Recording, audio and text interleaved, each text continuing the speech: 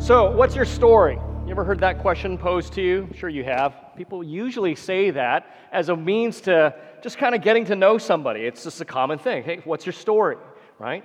But that's a pretty flexible expression because sometimes you can hear that almost like a passive-aggressive put-down. What's your story, right? Or on the other hand, it can actually be kind of a romantic flirt. So, what's your story, right? I mean, that's how I met my wife. And there's a dozen ways we can ask that question, what's your story? And every single one of them has in common what we're really getting at is we're trying to find out how someone, what makes them tick. Right? What is the world in which this person is located? What are the things that they aspire to? What are their hopes and dreams? What makes them go?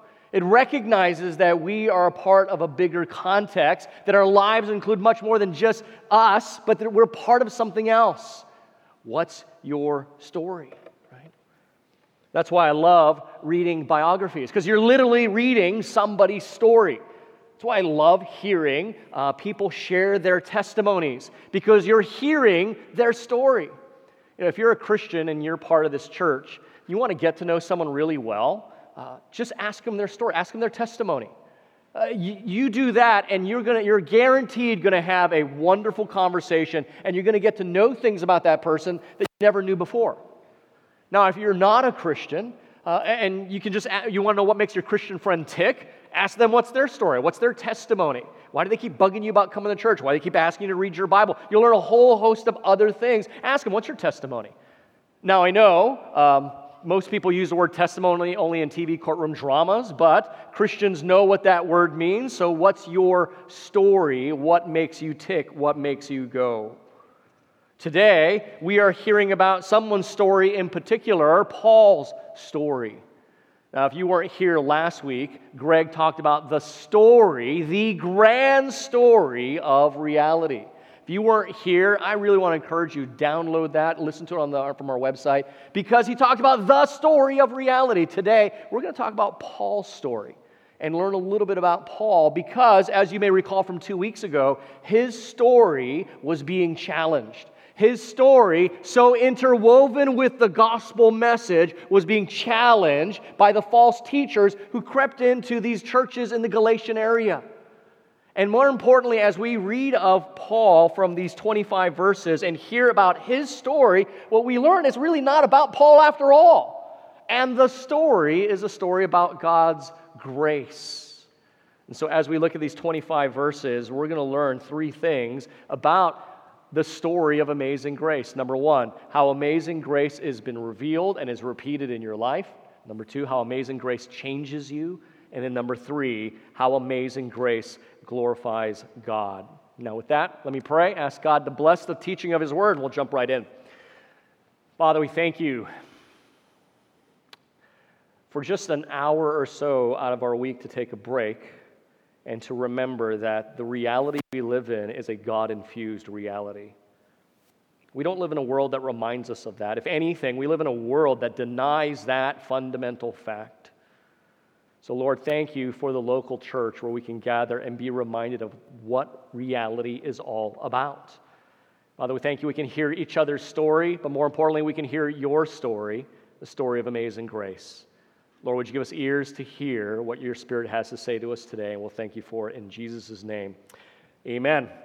All right, so let's look at how amazing grace is revealed and repeated in your life. We're going to look at verses 10 through 12. Paul talks about this in verse 16. He hints at it at verse 18. Now, the background you recall to this whole chapter is that the false teachers were saying that Paul, in fact, did not bring the entire gospel story, that the rescue plan that Paul brought was deficient.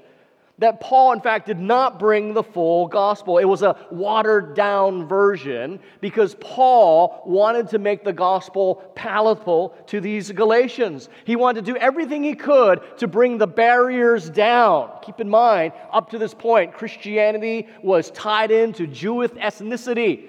And the gospel was transcending those barriers, and as it went out to other people groups, they said, Paul is making it easy for you. He doesn't want to bring along the Jewish law, particularly the national markers of circumcision and dietary laws. Now, as a male, I can understand why you'd want to get rid of circumcision when you're presenting something, but that had nothing to do with the gospel. And so they said Paul's rescue plan is not, in fact, God's rescue plan. And so Paul is sharing his story, and in sharing his story, he's defending the gospel. And the 2 points he drives with is that the gospel is supernatural in its origin. We understand the gospel supernaturally. It's not something that we created, but yet even though it's supernatural, its application happens in ordinary life all the time. Now, as I taught you a couple weeks ago, if you really want to know the stories of the Bibles, the background of the letters of the New Testament, it's not necessarily embedded in the letter. You actually have to go to the book of Acts, because the book of Acts is the history of all these epistles.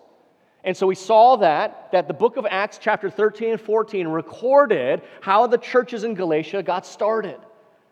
Now, if you're a note taker, write down Acts chapter 19, Acts chapter 22, Acts chapter 26, because in those 3 chapters, Paul reveals how the gospel message of God's free grace to humanity was revealed to him, and it was supernatural. Look at verse 12. Let me back it up. Verse 11, Paul writes, "For I would have you know, brothers, that the gospel that was preached by me is not man's gospel." What he's saying is, we didn't make this up. We did not make this message up. The gospel is not something that men created. Verse 12, "For I did not receive it." Remember, whenever you have like a pronoun, you got to ask, what's it referring to? What's the it in verse 12? It's referring to the gospel in verse 11. "I did not receive it, the gospel, from any man, nor was I taught it, the gospel, but I received it, the gospel, through a revelation of Jesus Christ." Let me make a point here that sometimes it's so subtle in the passage. The gospel and Jesus Christ are identical. Okay? So when he's saying, "I didn't receive this from any man," these guys are saying, "I didn't actually bring the gospel to you," because it's so mind-blowing that God would say freely, "I forgive you, and I want you as one of my sons or daughters." The false teachers are saying, that's not how it works. You got to do all these other things. You got to jump through all these hoops. God doesn't just bring people in that easy. And Paul's saying that's exactly how he does it. It is a free gift of grace. I didn't get this from any man. It was a revelation. And that revelation was Jesus Christ himself. Now that phrase, revelation of Jesus Christ, we can read that a couple of ways, can't we? The problem is we know English way too well. So our minds read things and we just blow right past them. Revelation of Jesus Christ. We could read that as it's a revelation it's Jesus Christ's revelation. It's a revelation of Jesus Christ, right? It's his revelation. The second way you read that is that it's a revelation of Jesus. The content of the revelation is Jesus, right? So one could be, it's Jesus' revelation. The other is, the revelation is Jesus himself. Paul is saying, I didn't receive this gospel from anybody. I received it as a revelation. The content of that revelation was Jesus himself. What Paul is saying is that Jesus and the gospel are synonymous. They're one and the same. It's not Jesus and you do all these other things. It's not Jesus and you get circumcised and you eat certain foods and do certain things on certain days. That's not what it is. It is Jesus himself and his work on our behalf. Folks, this is really important. Here's why. The major religions of the world obviously are really closely connected to their founding teachers, right? That's obvious. But that's not entirely true of Christianity. Right? People don't realize this very often. Now, I'm not saying that you cannot separate the teachings of Jesus from Jesus himself. What I'm saying is that they're actually synonymous. They are one and the same, and that's not true of every religion. Let me unpack that. So, Buddhism. So Siddhartha, the man who discovered the teachings of enlightenment which led to nirvana, Siddhartha happened to be the individual that created and founded what we call Buddhism, but it didn't have to be Siddhartha. Right? Siddhartha discovered these teachings of nirvana. Could have been my friend Clint Kanashiro, right? It could have been. Now, Islam. It happened to be the case that the Prophet Muhammad received the teachings that understood from Allah, but it didn't have to be Muhammad. It could have been Frank, right? Mormonism. It happened to be the case that the angel Moroni revealed these things to Joseph Smith, but it could have been Tom Cruise just as easily. Right? So when you have this conversation with people, Depending upon their religious commitment, they go, no, that's not how it was. It was Joseph Smith. No, it was Muhammad. And I said, no, you're misunderstanding. I'm not arguing the historicity of your faith. I'm not arguing that. I know that in history it was Joseph Smith or Siddhartha. That's not my argument. My point simply is, it didn't have to be Siddhartha. It could have been Clint Conasherl. It didn't have to be Mohammed. It could have been Frank. It didn't have to be Joseph Smith. It could have been Tom Cruise. And the religious system would have remained intact and continued to flourish as it did. Does that make sense? The founder is not essentially linked to the system. Does that make sense?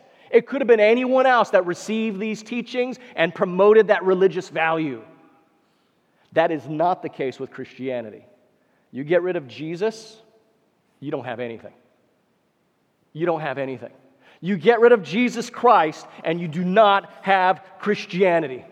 You can remove Siddhartha, you can remove Muhammad, you can remove Joseph Smith, and you'll still have those religious systems. You get rid of Jesus, we have nothing. Paul says that the gospel is Jesus Christ. That's why he keeps referring to it in verse 12. Furthermore, Paul says, I didn't get this from man. I didn't lose this in translation, right? That could have been the case. They could have been saying, Paul didn't understand the gospel. He had this radical conversion experience, and he just didn't quite get it. Verse 17, he says, look at verse 17, look in the text. He says, nor did I go up to Jerusalem to those apostles before me. In fact, Paul tells us that it was 3 years after he got converted. Acts chapter 9 records his conversion. 3 years before he even went to meet any of the disciples. And they were so afraid of him, Acts chapter 9 verse 26 and following tells us, that none of them wanted to meet. Only Peter and James, the Lord's brother, met with him. Because they knew this man's reputation. And they're like, we are not meeting this fanatic. So Paul says, I didn't even get this from them. This was directly given to me from the Lord himself. It was supernatural in its origin, in its revelation to Paul. But the gospel also has such ordinary application to our lives. Now, you might be thinking, if you're here 2 weeks ago, wait, didn't we just kind of cover this material 2 weeks ago? Yes, we did, actually. We did cover this material. But that's because this book, Galatians, both in content and structure, shows us that the gospel of free grace in Jesus Christ underpins every element and every aspect of the Christian's life. Paul, throughout this whole book, will keep coming back to it, and so should we. In our prayers, in our thinking about it, in the way we live, in our witnessing, in our evangelizing, in our teaching. You see, to Paul, the gospel is not just some union card that gets you into what we call being a Christian, right? And a lot of Christians think that. Oh, the gospel, yeah, Matthew, Mark, Luke, John, I got that stuff. I want to go into the deep things of God. I want to study revelations or prophecy. I got the gospel. No, you don't understand. Paul is saying the gospel, that Almighty God, out of His free grace, gave His Son for unworthy sinners so that we might be restored to Him, is the engine of everything it means to be a believer in Jesus Christ. Because the gospel, as we talked about last week, is the view of reality. I love that expression that Greg taught us last week, that the gospel merely is a picture of reality. So if the gospel is your picture of reality, it ought to shape the way you use your time, the way you use your money. If the gospel is a picture of reality, it ought to influence every aspect of your life, your relationships, your career, your retirement, your vacation, your parenting, every aspect of our lives. The gospel, we can go so far to say, Paul says it ought to impact the way you actually drink orange juice. It does. I didn't say that. Paul does. Write down 1 Corinthians 10:31. Paul says it. Whether you eat or drink orange juice or whatever you do it all to the glory of God. What's Paul getting at? He's saying, look, the gospel is a picture of reality that transforms and changes every aspect of our life, even down to the most mundane things like how we eat and how we drink. Somebody asked John Piper, can you really drink orange juice to the glory of God? And John Piper, if you know John Piper, said yes, and went on for 30 minutes how you could drink orange juice to God's glory. I'm not going to do that. The point is, I was tempted to do it. I'm not going to do it. The point simply is, the picture of reality of the gospel, if it is reality, it has to shape everything we do. And that's what Paul is saying here, that the Bible, the Word of God, the gospel becomes the lens by which you see the world. See, when you were a kid, maybe, you might have been told, there's this acronym, the Bible, right, B-I-B-L-E, basic instructions before leaving Earth, right? We were told those kinds of cute things to help us realize that. And so a lot of people go around life thinking that the Bible is kind of like a good dictionary or encyclopedia to figure life out. So if you're think about if you're anxious, you go in the back and your concordance, all the verses on anxiety. Oh, okay. If you're angry, you go look at all the verses on anger and you go, oh, okay. If you're struggling with OCD, you go, oh, there's nothing here, so obviously God has nothing to say about OCD. But the Bible says everything about obsessive-compulsive disorder. It says everything about OCD. It just doesn't use those words. I mean, what is OCD other than fear and trying to find salvation in a world that has no God in it? And so you continually are obsessed by something and you compulsively do something to protect yourself. That's fear and salvation. The Bible says everything about that. You see, the Bible is not an encyclopedia that we look at and says, how do I live my life? As much as it is, John Calvin said, it is a pair of spectacles that we put on and then we see all of reality through it now. See, the gospel doesn't just change the way you look at the world. It does do that, but that is because it first changed the world inside of you. And amazing grace changes you. That's our next point. Look at verse 13 in Galatians 1. So Paul is addressing these guys, these false teachers, saying, Paul, he distorted the gospel. It's not that easy. You got to go through all these kind of hoops. And Paul says, are you out of your mind? Why would I make up things about the gospel when I was the one that hated the gospel more than anyone else? Why would I even bother to talk about the gospel since I hated it so much? Verse 13. For you have heard of my former life in Judaism, how I persecuted the church of God violently and tried to destroy it. And I was advancing in Judaism beyond many my own age among my own people. So extremely zealous was I for the traditions of my fathers, the Jewish law. But when he who had set me apart before I was even born, who called me by his grace, was pleased to reveal his Son to me in order that I might preach him among the Gentiles. You see, Paul's life is simultaneously the proof and the power of the gospel message. In other words, Paul, one of the reasons we can believe the gospel is that the foremost apostle of the message of the gospel to the non-Jewish world was a Pharisee who had nothing to do with the non-Jewish world and did not want anything to do with it. Not only did Paul reject the gospel message, he was a champion for the Jewish law. So Paul is saying, look, if anybody would have valued the Jewish law and wanted these new converts to subject their lives to it, guess what? It would have been me, because I was a champion for the law. This is exactly his point. So Paul's saying, why would I promote any gospel at all when I was dedicated to the very Jewish law that these false teachers say you need to obey now? You see, before Paul became a believer, Acts chapter 9, read about it there. He had done terrible things in his life to the church. Acts chapter 7, verse 53 into the early part of Acts chapter 8 records Paul authorizing the killing of the first Christian martyr, Stephen. He was responsible to ensure the safety of all the men's possessions as they got rocks and hurled them at Stephen until he died. And Paul said, good. And as if ravaging the church in Jerusalem wasn't enough, he asked for letters to extend his jurisdiction as far as Damascus, 135 miles to the north, to arrest and imprison the Christians there in Acts chapter 9, verse 1.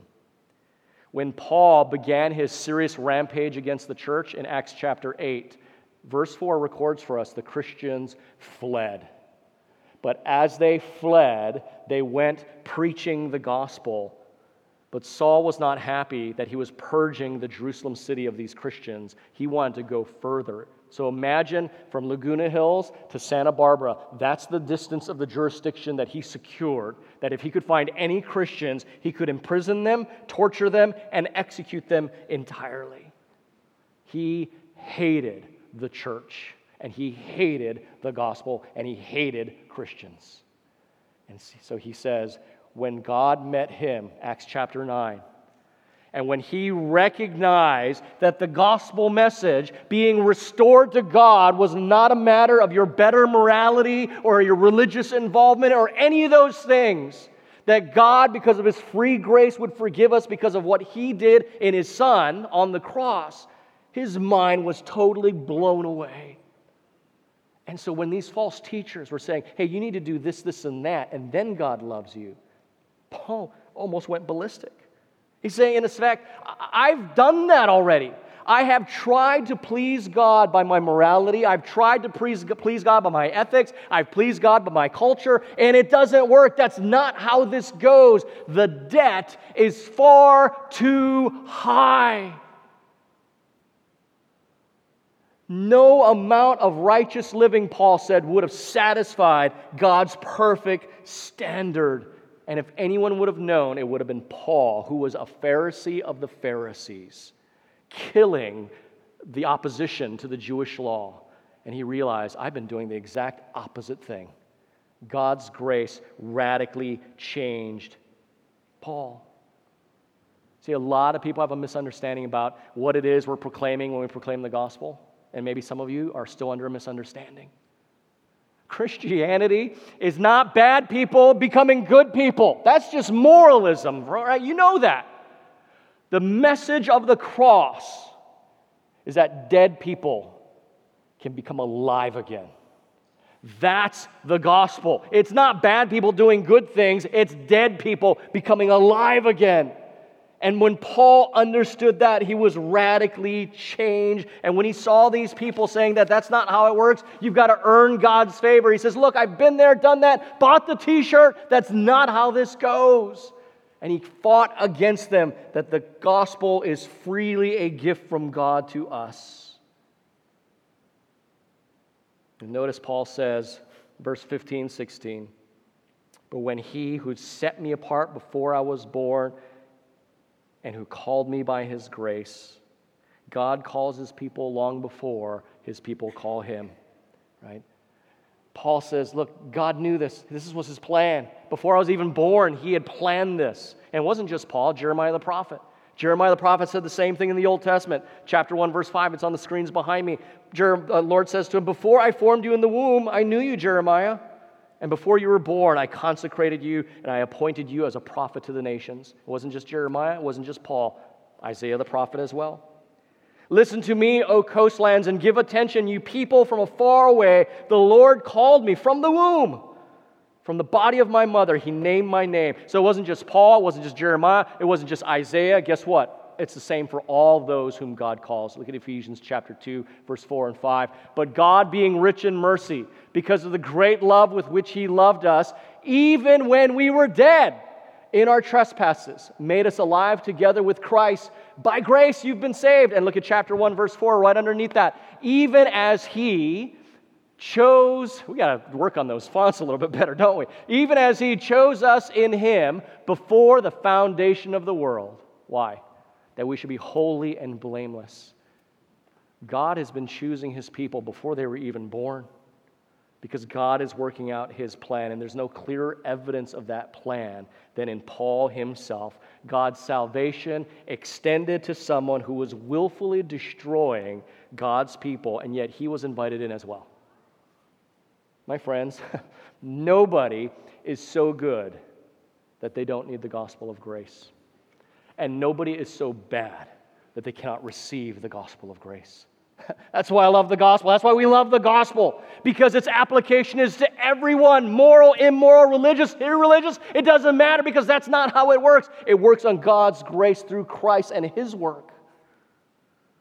And what's even more amazing, get this, is that God used all that Paul was before he became a believer, not for Paul's benefit, but so that he'd be uniquely qualified to accomplish the plan God had for Paul. Did you pick that up? Paul was a Pharisee, which means he knew the Jewish law, he knew the Old Testament backwards and forwards. Paul was a Roman citizen, which meant he could go into the entire Roman Empire without any hindrance. And God called him to be the apostle, to bring the gospel message to a world that did not know it at all. And this is a common theme in the Bible, isn't it? That God would use what we think we're doing sometimes to thwart him. God turns it around and uses it as part of his plan. Genesis chapter 50. You know the story of Joseph, gets sold into slavery. Betrayed for doing a good job. And at the end of his life, when he's the second most powerful man in Egypt and his brothers come before him again, fearful and terrified of what their brother's going to do to him, Joseph sees it in an eternal perspective and said, guess what? I know you meant it for evil when you betrayed me and sold me into slavery, but God meant it for good, that many people would be saved, right? We see this in the New Testament. In Acts chapter 2, Acts chapter 4, when the disciples are just blown away that Jesus has been resurrected, and they drag them before the courts, and the disciples said, you crucified the Lord's Messiah, his Savior, because you thought you would get rid of him. And you had no idea you were playing into his hand, and through that crucifixion, God would secure the redemption of humanity. In the end, my friends, all opposition to God will be seen as having done nothing but confirm and further his purposes. You know, the Oxford professor C.S. Lewis, in his autobiography, Surprised by Joy, he talks about when he was a young man in boarding school in England, he had a professor, they called him the Great Knock. His name was Kirkpatrick. He was a furious debater and a logician and knew how to make arguments and build a case, and he was an atheist. And he took young C.S. Lewis under his wing and developed him and taught him and confirmed him in his own unbelief against God. The Great Knox taught Lewis how to make an argument, how to use logic, and how to reason so strongly and well. But years later, when Lewis became a Christian, the Great Knock had only succeeded in training one of the greatest defenders of the Christian faith of the 20th century. God will always use our opposition for his greater purposes. So, let's wrap this up. God's grace changes us sovereignly because God does the whole work, and God's amazing grace changes us entirely because we recognize that it's all that he does the work, and it changes us coming into the realization of that kind of grace and love. And finally, the last point we see in verse 10, which is actually the very first verse of our passage, where Paul says, am I seeking now the approval of man or of God? And the implied answer is what? No. And this leads us to our third and last point, how amazing grace glorifies God. The story of grace in someone's life like Paul is amazing in part because it takes away from us a man-pleasing spirit, and it replaces it with a God-pleasing desire, right? Paul was not concerned about pleasing men, not these false teachers, not even these Galatians. He was only concerned to bring God glory, and he knows you bring God glory when you're more concerned about what he thinks, what he feels, what he's concerned about, and not what men and women are. This is pretty significant because I think this is a theme, certainly that the Galatians struggled with, and I think everyone in this room, including myself, struggles with. It's called the fear of man. Yeah. Now, we don't use the word fear in its older sense that the Bible does. The Bible uses the word fear to mean a deep reverential respect and awe of someone, and it's an acknowledgement of their power. So that's what they mean when it says fear God. It's not, oh man, God's in the room kind of a thing. It's, wow, this person, this being has so much power and majesty. And you recognize that, and it brings from you a reverence and awe. That's the fear of God. But you know, we can do that with people too, right? We can fear people. And it can look so different. It can be from physical fear, what is this person going to do to me, to social fear. What are these people going to think about me? Right? And it can not just be a fear that way, but can it take the form of approval seeking? I want you to approve of me. So I'm going to wear the kind of clothes that you think it's okay. I'm going to listen to the kind of music you think's okay. And I'm going to do what you think's okay because I want your approval. Or I'm so afraid of losing your approval that I will conform to whatever my social norms are, good, bad, or otherwise, so I'm not out of the club. That's fear of man. Whenever men and women are bigger and God is smaller in our minds, that's the fear of man. And it never ends up well, right? And that's one of the things that the gospel does. It changes us. We no longer are fearful of what other people think or seeking their approval, because we know at the end of the day, the question that in whose eyes I matter isn't you, isn't me. In whose eyes do you matter? The answer is always God. That's the eyes that matter. That's the eyes that I need to be concerned about. Any others is a snare. Proverbs chapter 29-25 says this: the fear of man is a snare, isn't it? The fear of man is a snare. That's why in South Orange County, people will buy things they don't need with money they don't have to impress people they don't even know or like. Because they want to fit in, they want to be approved of, they want to be part of the culture. That's a snare. Remember in our study of 1 Samuel, Saul lost the entire kingdom because of the fear of man. 1 Samuel 15:24. Remember he's talking to Samuel. He says to him, I've sinned, for I have transgressed the commandment of the Lord and your words, because I feared the people and obeyed their voice. Well, Paul chose no longer to live for man's approval, but for God's. And as a result, he vigorously fought for a gospel of grace. Verse 23. And as a result, it led to people glorifying God, and that's always going to happen. When you do not live your life for man's approval, but for God's, the natural result is always that God gets glorified. Well, we need to land it right now, but just the last thing is that, look, grace is amazing because in it is revealed supernaturally to us in the gospel. This amazing grace is amazing because it changes us through the gospel, and grace is amazing because it glorifies God because of the gospel. And that's what we're talking all about in the book of Galatians. Let's pray. Lord, thank you for the gospel. Thank you for a man like Paul who did not fear or seek the approval of men. But he understood that it was only before your eyes that he matters. Lord, I pray that be true of us. Lord, I pray that we would not be concerned about what the world thinks of us, but only concerned about what you think. Father, because we know your thoughts to us are good and gracious and are more than the sands of the sea. Lord, we thank you that, like your thoughts, the gospel to us is just a message of hope and gratitude and love. Father, we pray that as Paul was a vigorous defender for grace, we would also be likewise. And we thank you for these things in Jesus' name. Amen.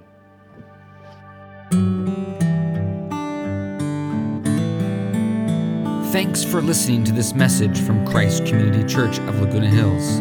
For more information and resources from Christ Community, visit us at www.ccclh.org.